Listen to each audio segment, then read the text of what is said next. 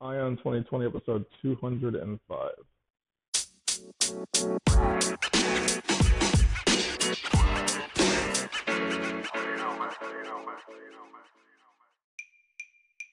Have 2020 vision with Ion 2020, your source for the news and events in the lead up to the 2020 presidential election. I am Ray Eaton, and I will keep you up to date daily until November 2020 with a libertarian perspective on the candidates and their policies along with the news. Thank you for joining me. Now let's clear our vision.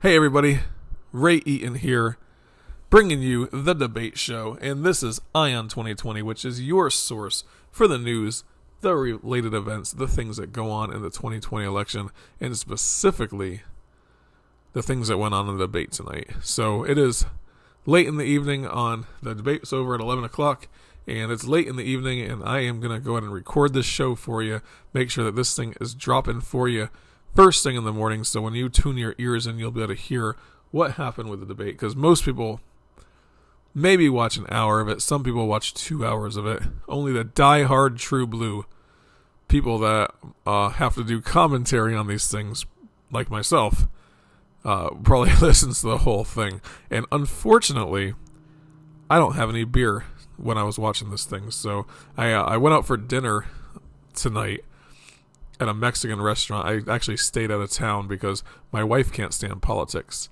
So, and she really can't stand democratic politics in the first place. So usually in order to protect her from having to deal with all that stuff, especially during the debates and everything, I'll record the show, or I'll watch the debates, and I'll stay at a hotel. So I went out and worked up in the Raleigh, North Carolina area, and then tonight I watched the debate, staying at a hotel, and record the show. And then tomorrow I'll work up this way again, and then I'll go ahead and head back home. But in order to protect her from this stuff, not protect her obviously, but in order to keep her from having to listen to my commentary on the debates and having to watch the debates in the first place, or have me separated in a different room watching the debates, I go ahead and just stay out of town. It just makes it easier on all of us. And so tonight I went out for dinner at a Mexican restaurant and had a couple beers and everything, but I got so stuffed, man. And I decided not to bring a couple beers back to the room and watch the debate. But nothing better than watching the debate and drinking beers, right? At least it takes the edge off, because sometimes I just want to scream at the TV, like, how are you going to pay for this stuff? And all the things that you would say when everyone's promising the world, and we have a country that's $1 trillion deficit every year and $22 trillion in debt. Come on.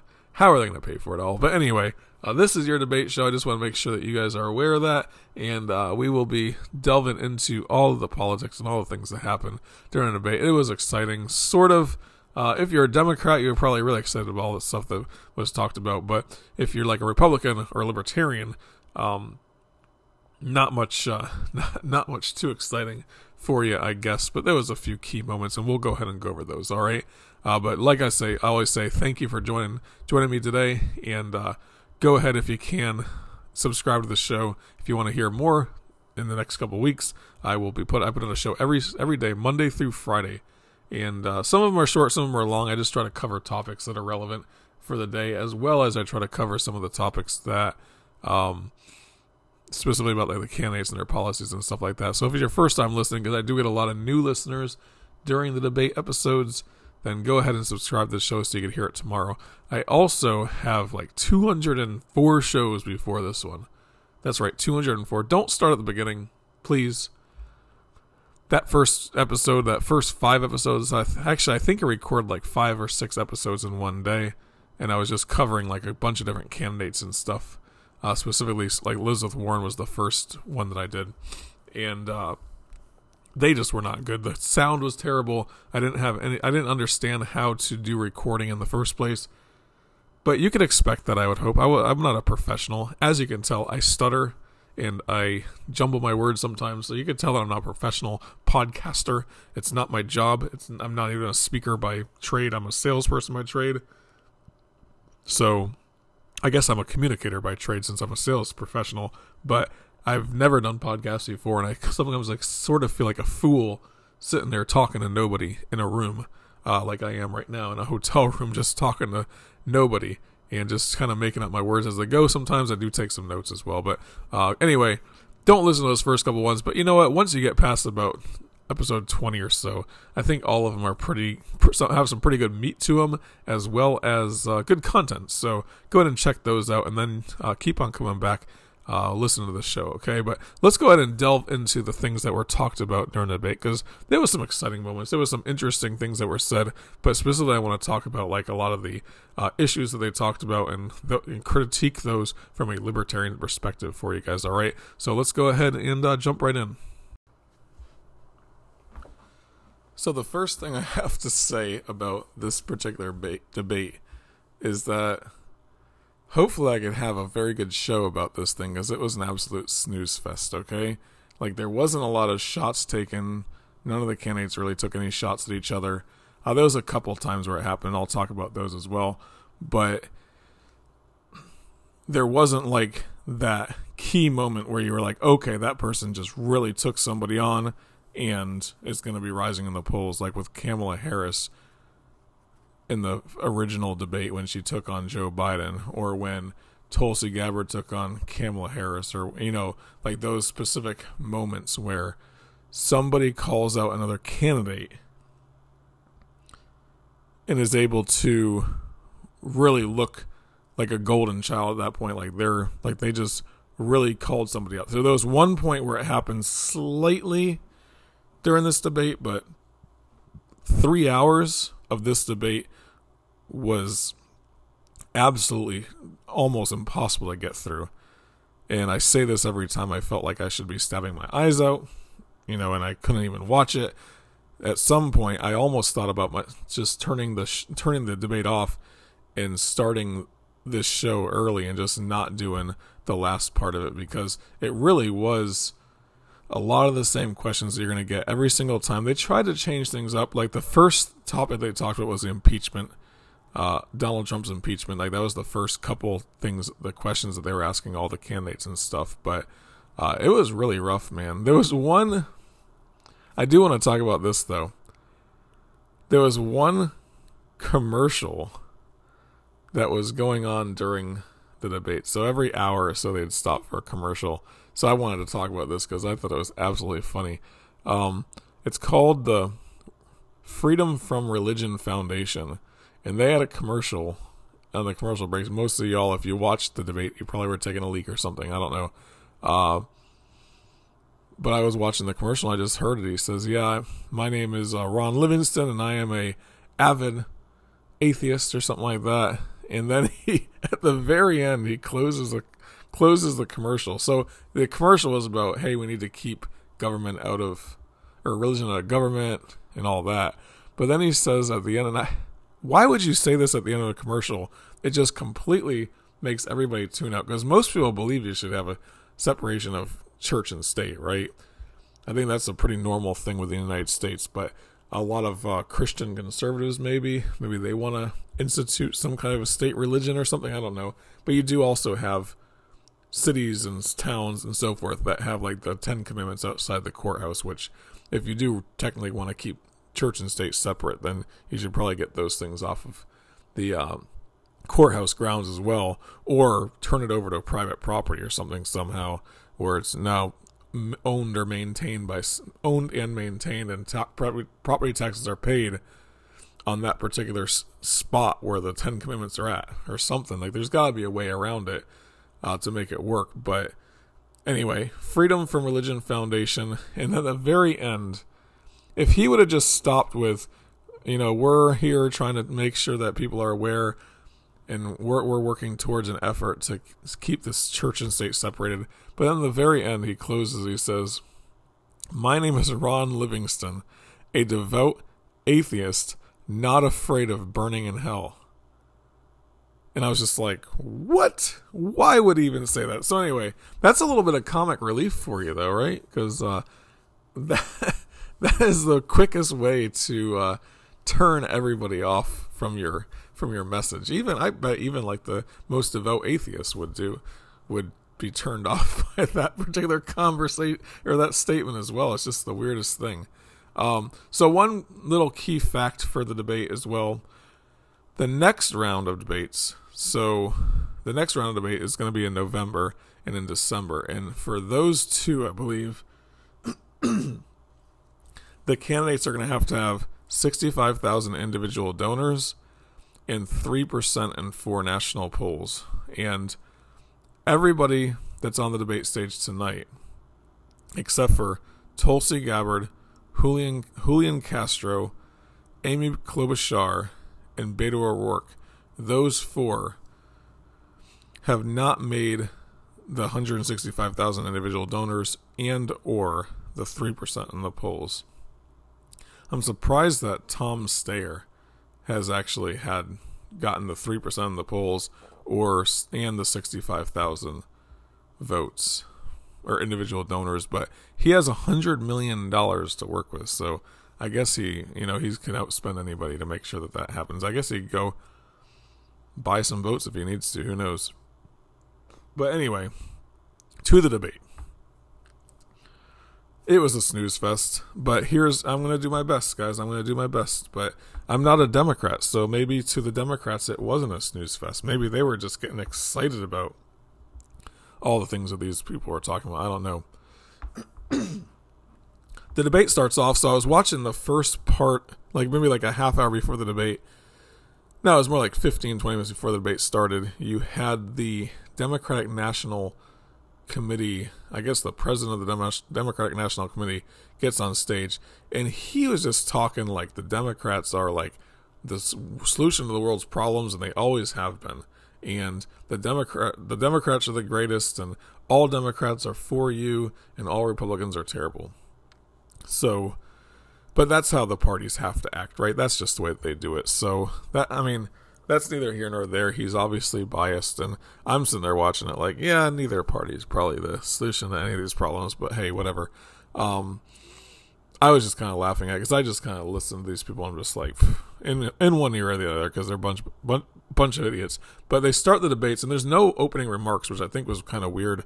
I remember when Tulsi Gabbard sent out an email, and it said specifically, I'm thinking about not going to the debates, I'm thinking about boycotting the debate. I sent an email to the campaign, not that I have any influence or anything like that. It was probably just went into a mailbox, and they were like, okay, whatever, one of 50,000 or whatever. And but I said, listen, you should do the debate because you're gonna have a minute as an opening remark, a minute as a closing remark, and maybe a couple minutes in between to make some good points about anti-war message, about how they're trying to do hit pieces on you and things like that. So you shouldn't boycott the debates. Oh, and you could call it the two-party system for what it is. I just kind of said that. So she ended up going on the stage. She ended up not boycotting the debate. But they didn't give anybody an opening remark, which I thought was kind of weird. Usually during these debates, they give them at least an opening remark to let them introduce themselves, but I guess all of them had already introduced themselves except for Tom Steyer anyway. So suppose that's neither here nor there. But I think it was open up the Pandora's box if they allowed all these people just to have that first minute without a question or without any direction, especially like Tulsi Gabbard, who they know is pissed off about all the BS that they did to her over the last week and a half or so. I think they published like 2 or 3 hit pieces over the course of about a week and a half time on her in the New York Times, which was really, really strange, I thought, that they would do that. So, anyway. Excuse me. So then you have... here's some thoughts that I kind of just started typing down some thoughts and stuff about the particular debate as well. So let me go through those before I get into like the meat of the debate. So I swear to you, Bernie Sanders is just trying to pass the torch over to Elizabeth Warren. There was multiple times when they both are like nodding in unison and saying, yeah, I agree with him. He agrees with me. She's like, yeah, I agree with Bernie Sanders. And he agrees with me on, like, she would actually say, he agrees with me on this, this, and this. Like, they are both the same. Like, they kind of walk in lockstep. Maybe Elizabeth Warren is slightly to the right of Bernie Sanders, but only on the thing that and him is saying that she's a capitalist and he's not or something. But they're both for like a Medicare for all, forced Medicare for all. They're both for setting it up so that there's no payments. It's exactly what Bernie Sanders' plan is: no payments, no co-pays, no nothing, right? So, but they are in lockstep together. But I think that Bernie Sanders is trying to, like, they're both at a point where he has 22% of the vote or so. She has 25, 26% of the vote. Like, if he just dropped out and you know, christened her, she would end up being the front runner dominantly over everybody else. And then that would propel her into January, February, and March. So if he just got out, it would, and he's not losing anything by getting out because they both agree on everything. They just basically said it like 10 times during this debate. It was like, I don't know if y'all watched the debate, and I don't know if you guys noticed it, but to me, I was just like, holy cow, these two are just in lockstep. So I think he's just trying to pass the torch over to Warren. Maybe he'll do it over the course of the next couple of debates. I don't know, because his health, that was one thing that I noticed, though. His health looks fine. The dude looked normal on stage. He came walking out, looked just as normal as he always does, not keeling over in pain, not like, you know, making any weird sounds or anything like that. Like, just the same guy as he always is. Same person on stage, just talking about how the top 1/10, the 1% need to be text and taken on, put in prison and all that stuff, you know. So he was fine. The other thing that I noticed is that everyone knows that Elizabeth Warren is a threat. Like, she's the rising star. She's the one that is moving up in the polls. She's actually the one that is in a position right now where she is polling as high, if not higher, than Joe Biden, right? So everyone knows that. And then Pete Buttigieg and Amy Klobuchar and Kamala Harris went after her on several occasions, and they both were trying to take little low blows at her. They were, I mean, legitimate things, like the way that she sidesteps the question when it comes to like Medicare for all, how it's going to be paid for, is it going to be taxes or not? Like, she won't say the word tax. She won't say the words that you're going to have to tax people for it. She continues to refer to it as the costs. Their overall costs won't go up and stuff. But that's it. So, but they are taking these little shots at her. And the thing, like, the one other thing that I noticed is that Joe Biden did not take any shots. Like, he is trying to remain above the fray.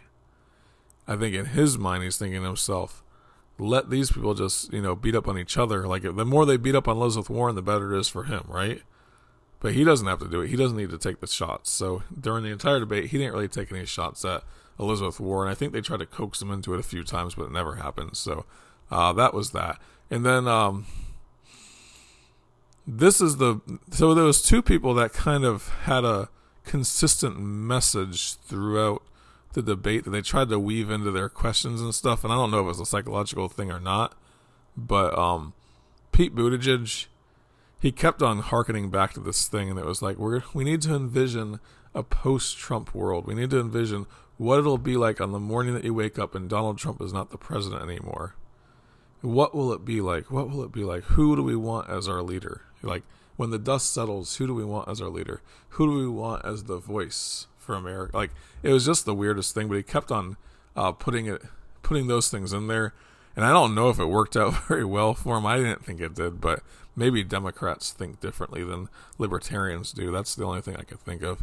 But it was kind of hard to grasp. So anyway, and then the other person was Cory Booker, who kept on, with every question that they asked him, he would kind of bring it back to, every person on this stage will do better than the person that's in the presidency right now, Donald Trump.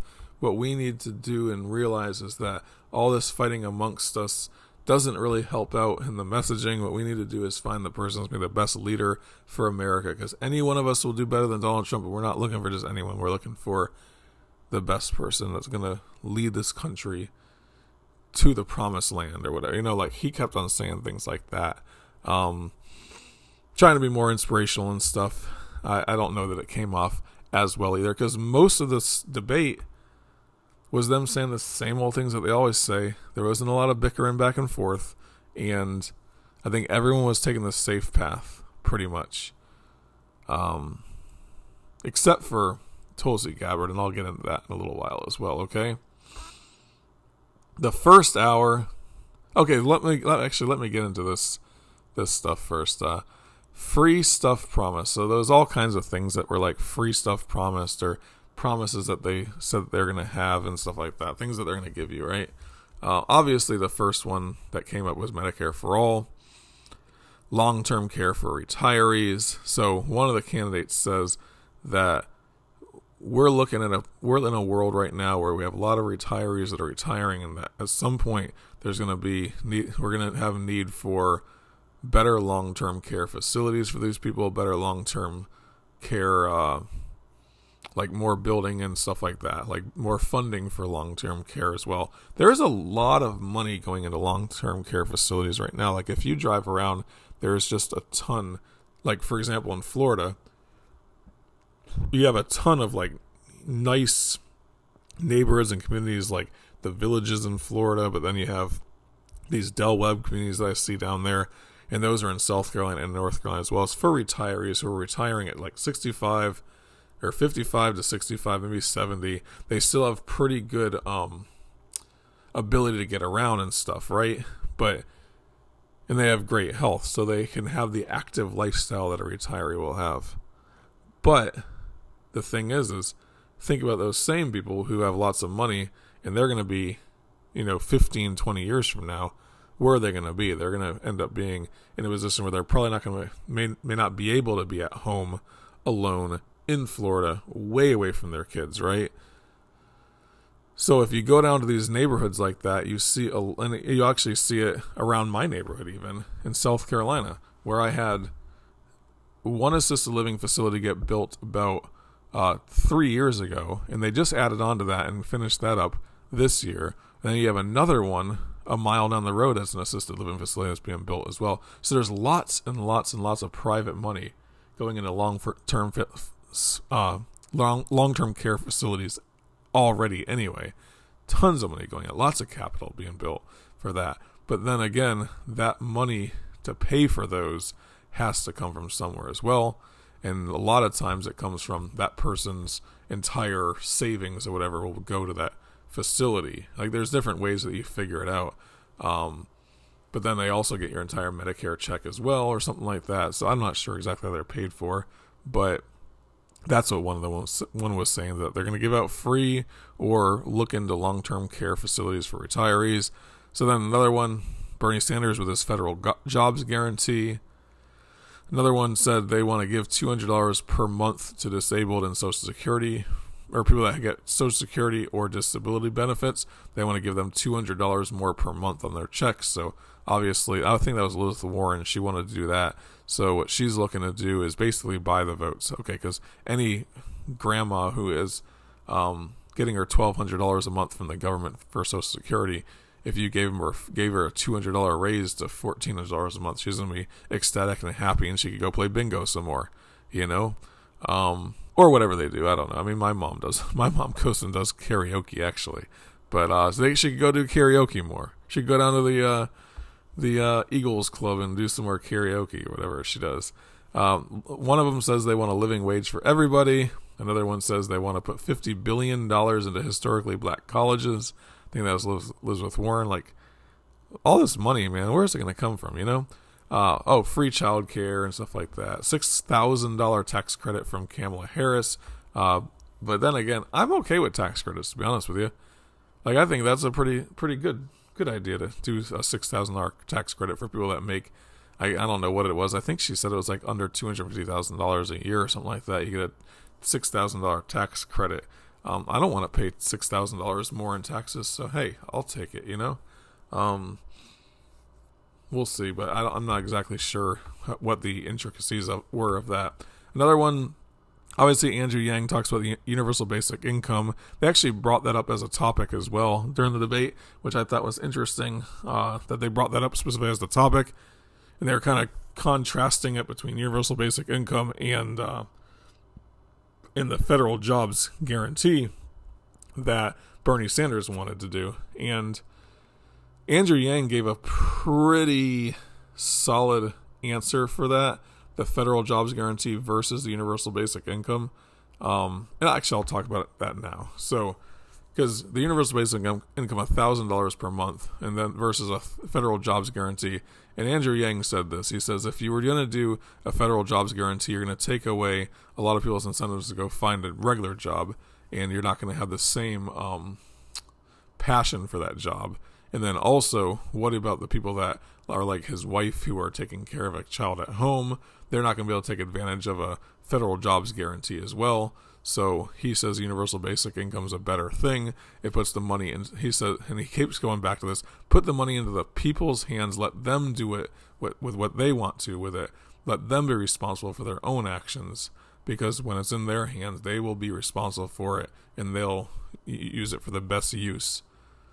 That's about the most libertarian statement you can have for having zero taxes, I guess, but he wants it for the whole idea of having $1,000 a month. I just don't know how a universal basic income will work. It is a better system, I guess, than the current welfare system, is what a lot of libertarians would say. But I don't know, why don't you just make no taxes? Because Americans having money in their own pocket, they'll make better decisions with it than a bunch of politicians up there who are using it for political gain, right? Anyway, universal child care, pre-K, and I was like thinking to myself when they were saying that, like, yeah, what we need is more government raising our babies, we need cradle to grave type thing, cradle to grave. They already do such a great job with our kids at the public schools, right? Which my kids are very intelligent. They do go to public schools, I will admit that. I apologize for all you true blue libertarians out there.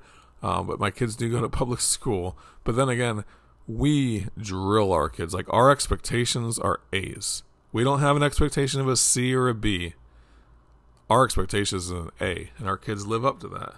But then again, my kids, I don't know, they score very high on tests and stuff like these, not IQ tests. I don't think they do IQ tests anymore, but like these standardized tests that they do for the kids, to see where you're at, like the 99th percentile and stuff, and they're both pretty far into the 90s, so on all the subjects. So that's pretty good. I feel great about the kids because of that. But but then again, my kids stayed home with a nanny for like the first 4 or 5 years of their lives as well. So maybe they were raised better than some of these kids that are in pre-K and stuff like that, when they're stuck in a child care home for their entire lives. But just because the government's paying for it, I'm sure it'll be a great system at that point. Pete Buttigieg, mandatory national service. That is one of the things that he talked about right at the end, and I was just like, oh my god. I don't think that's the last thing we need, is mandatory national service. I guess that could go right along with Bernie Sanders' federal jobs guarantee, though, huh? So the topics that were covered, though, I'll go through this list pretty fast, and I'll just kind of blow through it and give you some highlights of what these people talked about, okay? I divided it up into 3 hours of the show, because 8 to 9, 9 to 10, 10 to 11, and how many times did I decide that I was going to turn this thing off and just keep on going? About 100 times, because it was all stuff that we heard in the past. It's all stuff that if you're a libertarian, you're just like, oh my god, I can't stand listening to these people talk. But the first thing they talked about, first 35, 40 minutes of it or so, was the impeachment. All the candidates support impeachment. Every one of them pretty much is saying, oh, well, it's because we have to deal with the Constitution, and we cut. The best answer that I found, though, the only one that answered it in a way that I was thinking, yeah, that works for me, is Elizabeth Warren. She said it's letting all presidents, even the future presidents, know that they are not above the law. And I was like, huh, that's interesting. You want to rein in the president so that future presidents won't take advantage of it, right? But I don't think any politician ever felt that way. And that was interesting to me, because it is true that whatever you let a president get away with now, just like in the early 1900s in the progressive era, they let the presidents get away with so much. And that set the baseline for the next president on just how far they can go. When that president went above that baseline, that's the new baseline, and so forth, until you get, Franklin Roosevelt with a New Deal and all that. And then you get, the presidents in the 1950s and the 1960s with the security state that we have, and the, with forming the FBI and the CIA and all these different spy organizations and stuff like that's the precedent that they set at that point.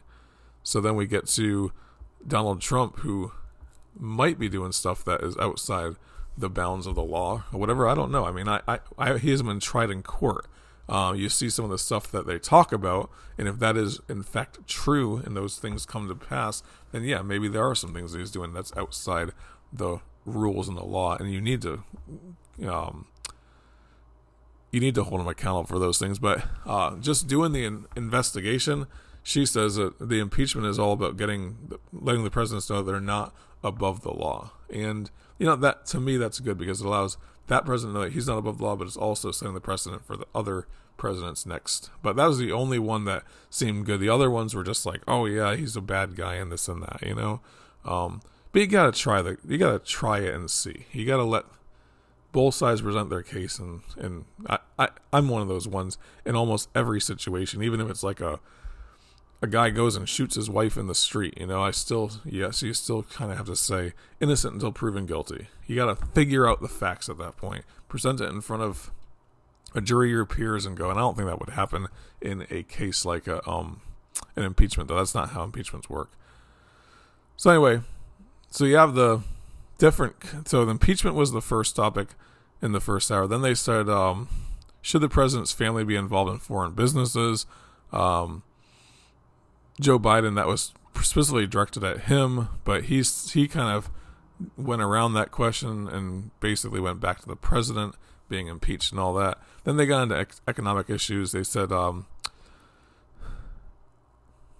about tax plans, and then that's when they really started getting into the tax plans of Elizabeth Warren, right?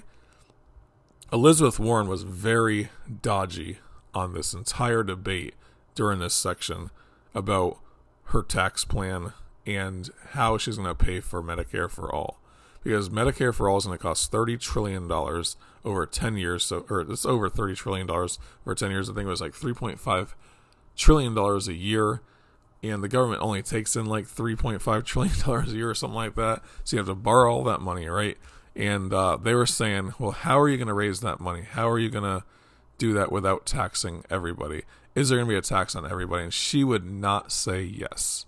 Bernie Sanders would say yes. He even said yes, that you would have to tax everybody. But Elizabeth Warren, she just kept on dodging it. And they gave her 4 or 5 chances to make amends on that and just say it. Yes, I admit it. You'll have to tax people. But if you tax them and their taxes are $10,000 a year, but their insurance premiums are this amount a year, then the cost will even itself out for most. Even some people it'll cost less, or most people will cost less. Like if she would have just broke down the numbers like that, at least you could see that she's being honest about it. But she's being very dodgy, and I think that it stuck out big time. I think it really stuck out big time that she was trying to be dodgy on that particular question. All the other candidates, they're somewhere in between Medicare for All, like Bernie Sanders is, and then most of the other candidates seem like that. Ones they asked the question to, they seem like they were Medicare for All who want it, or some basically are making a public option available on the Obamacare exchanges. I think that's what Joe Biden's idea is, and he says at one point in the debate, I thought this was absolutely hilarious.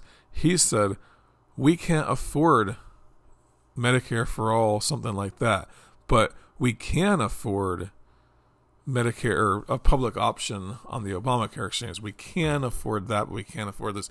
All I was thinking to myself is, you're saying that we can afford something, we can't afford something. With all these promises, all these people stick their heads in the sand on this particular issue, and the main thing is they stick their heads in the sand on the fact that our country is $1 trillion deficit every single year. and that they're $22 trillion in debt.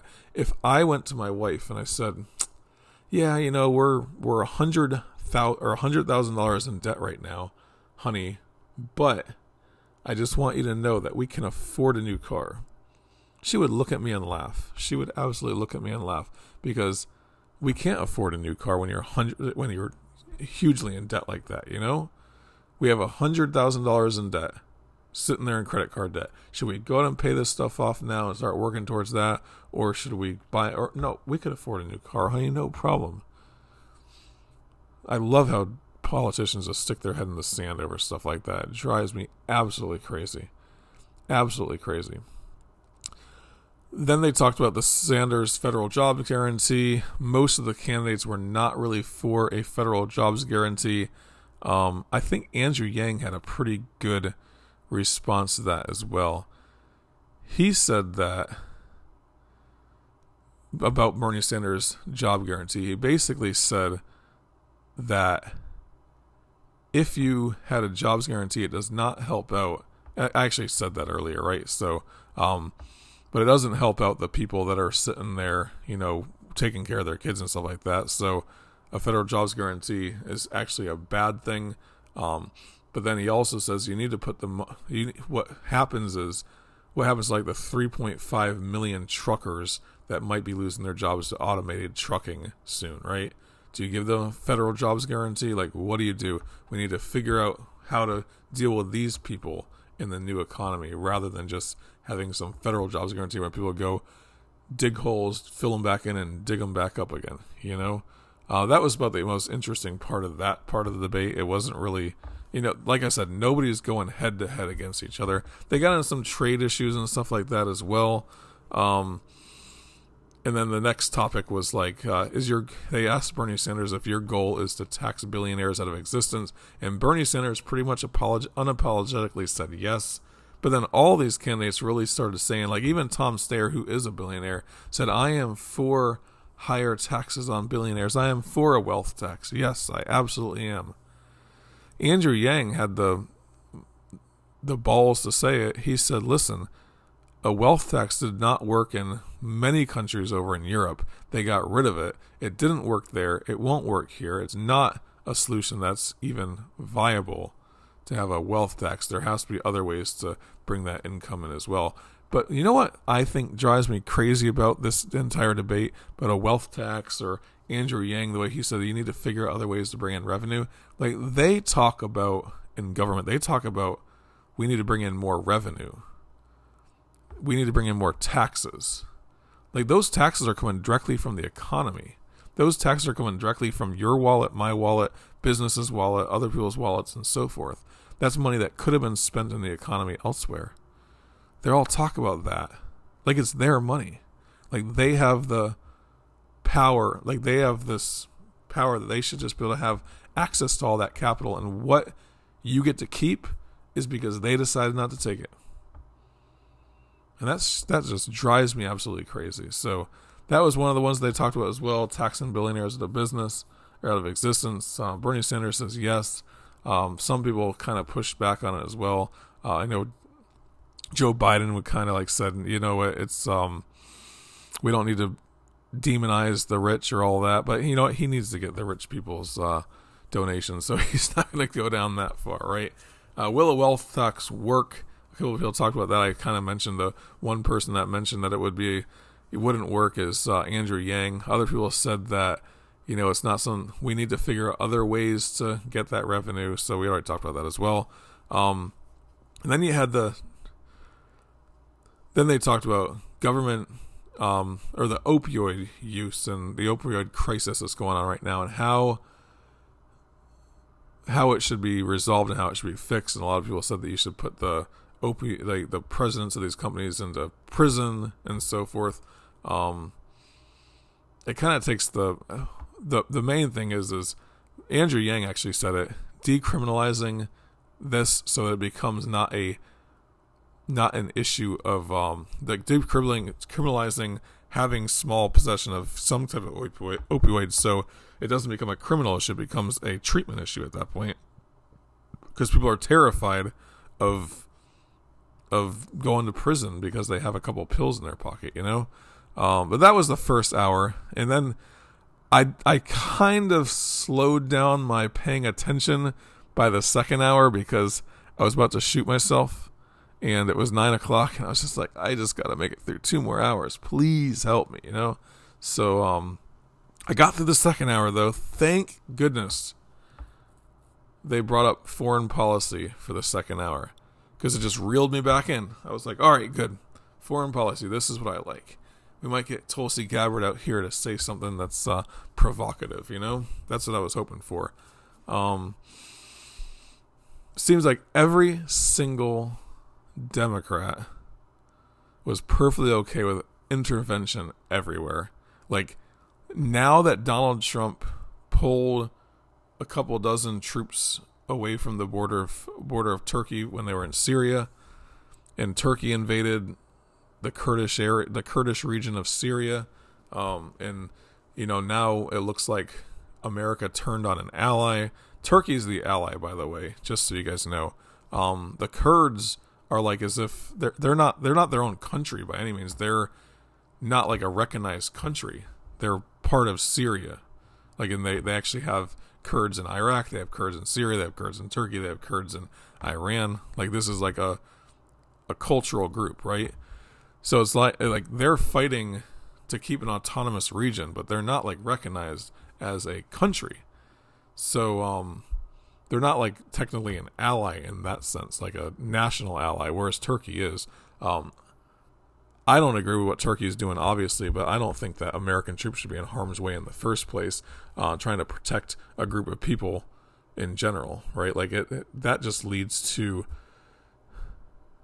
the pot boiling even more at that point. So, but anyway, I honestly, I think that there's way more going on behind the scenes than what really meets the eye. Everyone's criticizing Donald Trump for this, but probably Turkey was like, dude, we're going in there. I don't care what you have to say at this point.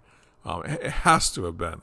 And because that's why it was such a quick, rash decision. Like, get him out. It's not like Donald Trump woke up at like 2 a.m. and was like, screw it, pull him out, you know? Because it happened late at night. It's like early in the morning or something like that is my understanding. But anyway, besides that point. So when you're listening to all the other candidates talk, though, all of them, except for Tulsi Gabbard, all of them were like, and even Tulsi Gabbard actually mentioned that towards the end. She said that what was going on in Syria is a tragedy and all this stuff, and it shouldn't have been done. But then again, she did mention that we shouldn't have been there in the first place. But all of them, since this is happening in Syria, all of them were like, oh my gosh, we need to have American leadership across the world. There's these power vacuums that are being filled.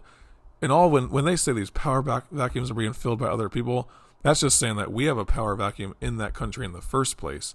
And when we move, then someone else goes in to fill that void whenever American troops leave. All of a sudden, someone else has to come in. In this case, it was Turkey and Russia and Syria and all these evil people in those countries versus American troops in there. So that power vacuum is filled. But is that saying that we just need to leave troops wherever they go? We just need to leave them there at all times, no matter what, at all costs, endlessly. And Tulsi Gabbard got into a few of them and says, should it be endlessly? Should it? She got into Pete Buttigieg and Elizabeth Warren on this. Should it be endless then? At what point do we get out? And I've heard this comment made before by other people as well. At what point do they just get out? You have to get out at some point. It's important that you get out at some point. So at what point do you get out? I don't know. I mean, that's a foreign policy issue that's hard to deal with, right? But Ron Paul said it. We marched in, we could just march right back out. Let the chips fall where they may. It has to happen at some point. Because you could use the same argument from now until eternity. And I think Tulsi Gabbard is trying to make that point. She didn't make it as well as I thought she would, or as well as I hoped she would. But I think I'm going to try to find the exact quote that she used as well during the debate, okay? But anyway, so second hour, they start off with the foreign policy stuff, and I was like, thank God. But the only main thing that happened was the Tulsi Gabbard she did make a pretty good statement. The only thing is I was left wanting about the statement. So let me actually go try to find this statement. Really. All right, guys, here it is. Last week, you said that American troops should get out of Syria now. You don't agree with how the president handled the withdrawal. What would you have done differently? How would you have pulled out troops without the bloodshed we're seeing now?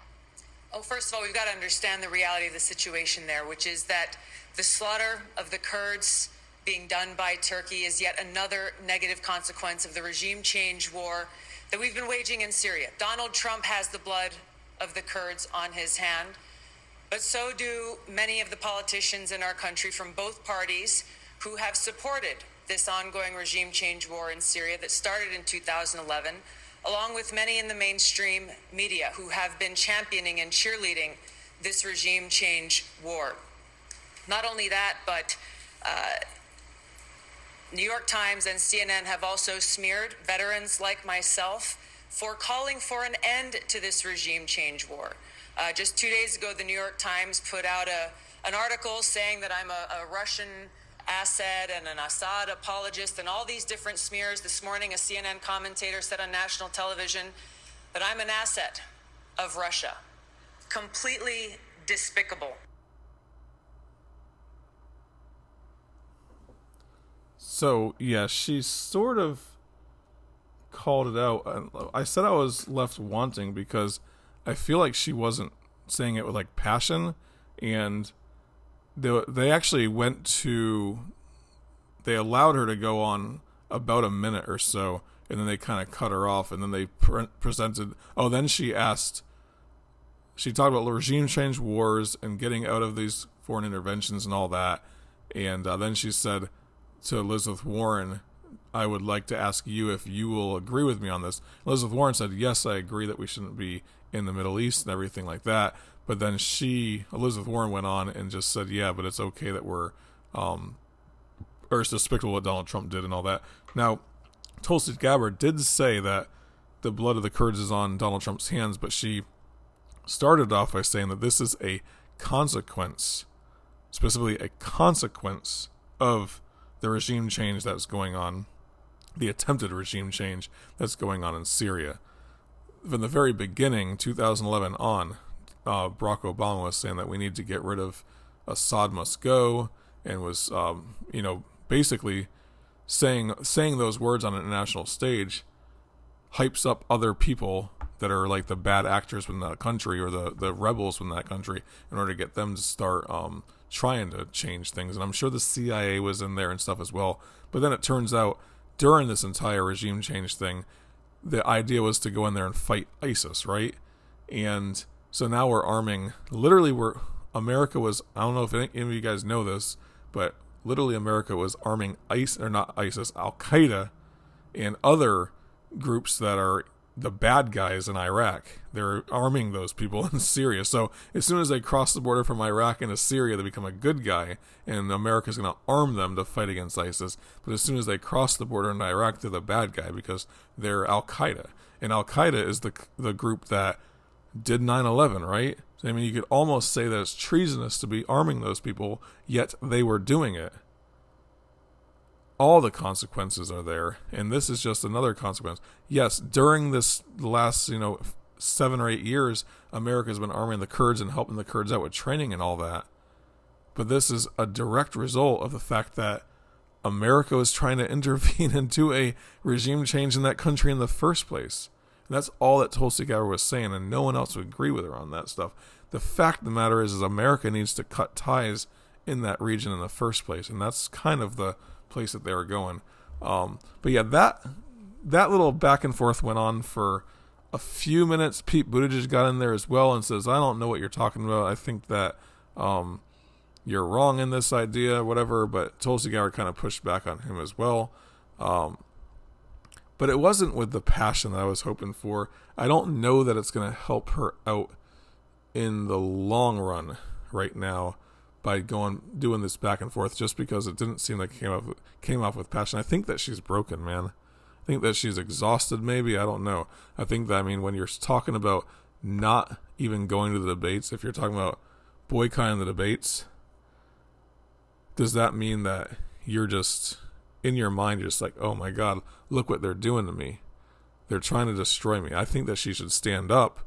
I mean, if you're listening, stand up to these people, but I can imagine that it would get exhausting after a while if you were a politician that had 3 or 4 hit pieces on you in the New York Times and people talking about you're an asset of the Russian government and all that stuff, and that you're like a Assad apologist and all this stuff. I mean, it's just terrible what they did to her. But that was pretty much the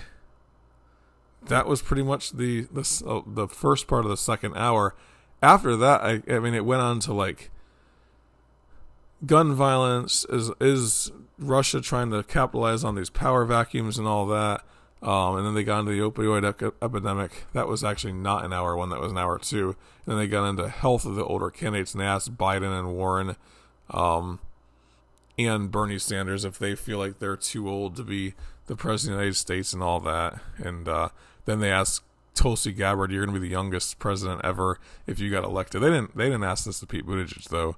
Are you fit to serve? But they literally asked Tulsi Gabbard like one question, maybe 2, after she kind of went off on the New York Times after that, because the New York Times should not have put that hit piece out on her like that. I mean, I did an entire show on it, so it was kind of crazy.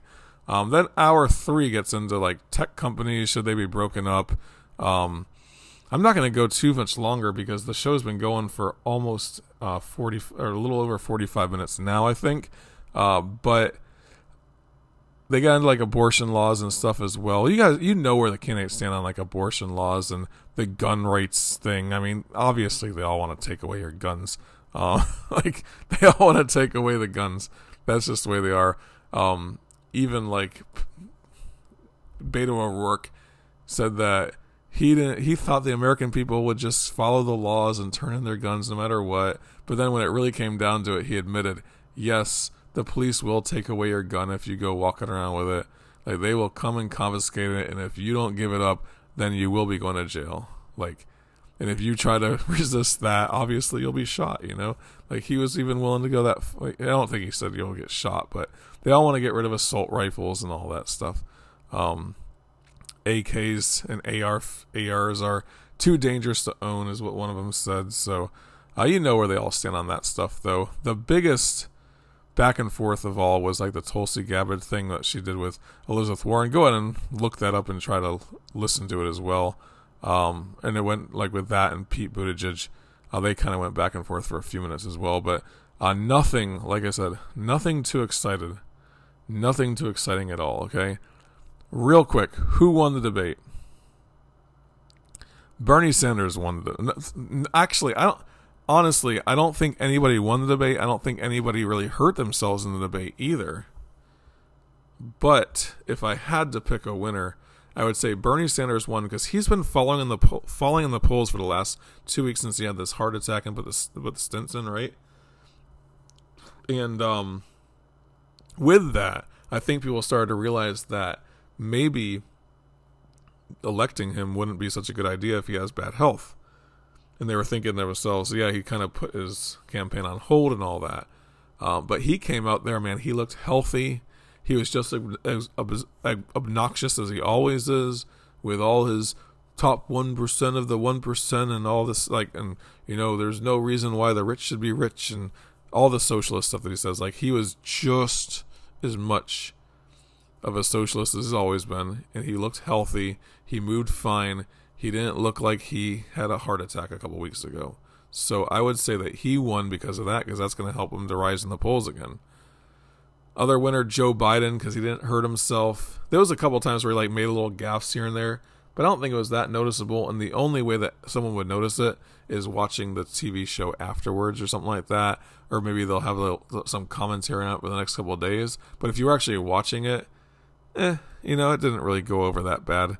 He has a big smile on his face. I mean, when someone's smiling, you just overlook all that bad stuff, That's how politicians are. That's how and then Tulsi Gabbard won. She was a winner as well, as long as the anti-intervention people, the anti-war people get excited about her. That's the only way she wins. Because she was too monotone in her talking when she was saying that stuff. She didn't say it with emotion. It didn't come off as powerful as it could have come off. But if those people listened to her and heard it and they were like, yeah, man, I am for that. I am totally against these regime change wars. I think that we need to get away from this thing. And you know what? This is just kind of collateral damage in the midst of that. Because that's the consequences of our actions. That is a consequence of the actions that we have. Then maybe, I don't know. I mean, I'm not sure exactly if it's going to be a win for her or not. It might be a loss for her. So I kind of put her in the who won and the who lost category because of that. And then who lost is Tom Steyer. Just because he didn't really help himself out, but he didn't really hurt himself, but he needed to help himself out. And there was a few points where he's like staring into the camera, talking directly to the American people. And I thought that could be powerful if people were like fully paying attention. But I think nowadays, if you're anything like me and my wife, when we're on the couch watching a little bit of TV that we watch at night, like we're literally sitting there just flipping through Facebook and looking on our iPads and doing this or doing that. Like that's what we do when we're sitting in front of the TV, right? Multitasking. So staring at the screen doesn't help out that much. But then again, who knows? And then you got Elizabeth Warren, who's a loser as well. The only reason why I say that, the woman knows what she's talking about when it comes to these issues, right? Like she is, she knows her policies, it seems like to me, pretty well. But she's a very educated woman, so she should understand that stuff. She should be a very good communicator of her message. The only thing is that she got attacked on that Medicare for All and how like the taxation is along with it. And she was very dodgy on it. They gave her 5 or 6 chances to answer it without dodging the question, and she still dodged the question. So I think that it was a very awkward moment for her, and it was at the beginning of the debate as well. So a lot of people were still tuned into the debate at that point. So it might not have helped her out at all. And then the other person that might have been a loser was Tulsi Gabbard, because what she said might not have spurred her supporters on. All the other ones, I don't know. I mean, I don't think that any of the other ones, the other 6 people that were on the debate stage, I don't know that they had like a superb night by any means. They didn't have a terrible night either. There was like no clear losers, no clear winners. Everyone was kind of playing it safe in some way. I think Beto O'Rourke, when he was talking, he came off not so scripted this time. Every time I've ever heard him talk, he seems very scripted. So I think he's got his message down pretty well. So he might have done himself a little bit of a service today because of that. But like Julian Castro, he won't be on that debate stage very long. And then you got Andrew Yang. I mean, he came off pretty good as well. He just doesn't seem presidential. Like he seems like the ideas guy. He's just the ideas guy, and someone else is going to take his ideas and run with them. Maybe he'll be like a cabinet member, official, or something like that. Who knows? But anyway, guys, I appreciate all the people that continue to listen to the show. A lot of new people always seem like they're listening to the debate shows. So go ahead, if it's your first time listening, subscribe to the show so you can hear the show tomorrow. Check out some of the shows that I've done previous to this as well. Check me out, eyeontheempire.com, and you can check me out Facebook and Twitter at eyeontheempire as well, okay? And then Ray at eyeontheempire is my website, or my email address if you want to go ahead and shoot me an email. Supporting the show is easy. You just go to eyeontheempire.com. There's a support link there. You could also do it at anchor.fm/Ion2020. Check that out, all right? And then you keep on coming back every day, and you'll have clear vision for 2020.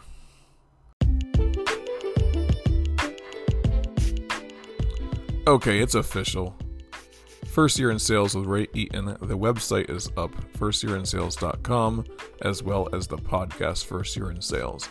So, if you know somebody, or if you happen to be in sales, you might as well go ahead and check this thing out, right? Because it is going to help you become a better salesperson by grounding you with the habits and the skills needed to be successful in sales, especially in your first year. But even if you're not in your first year, might as well check it out, because then you'll be able to get back to the basics, and getting back to the basics is key in sales. I've always felt that way.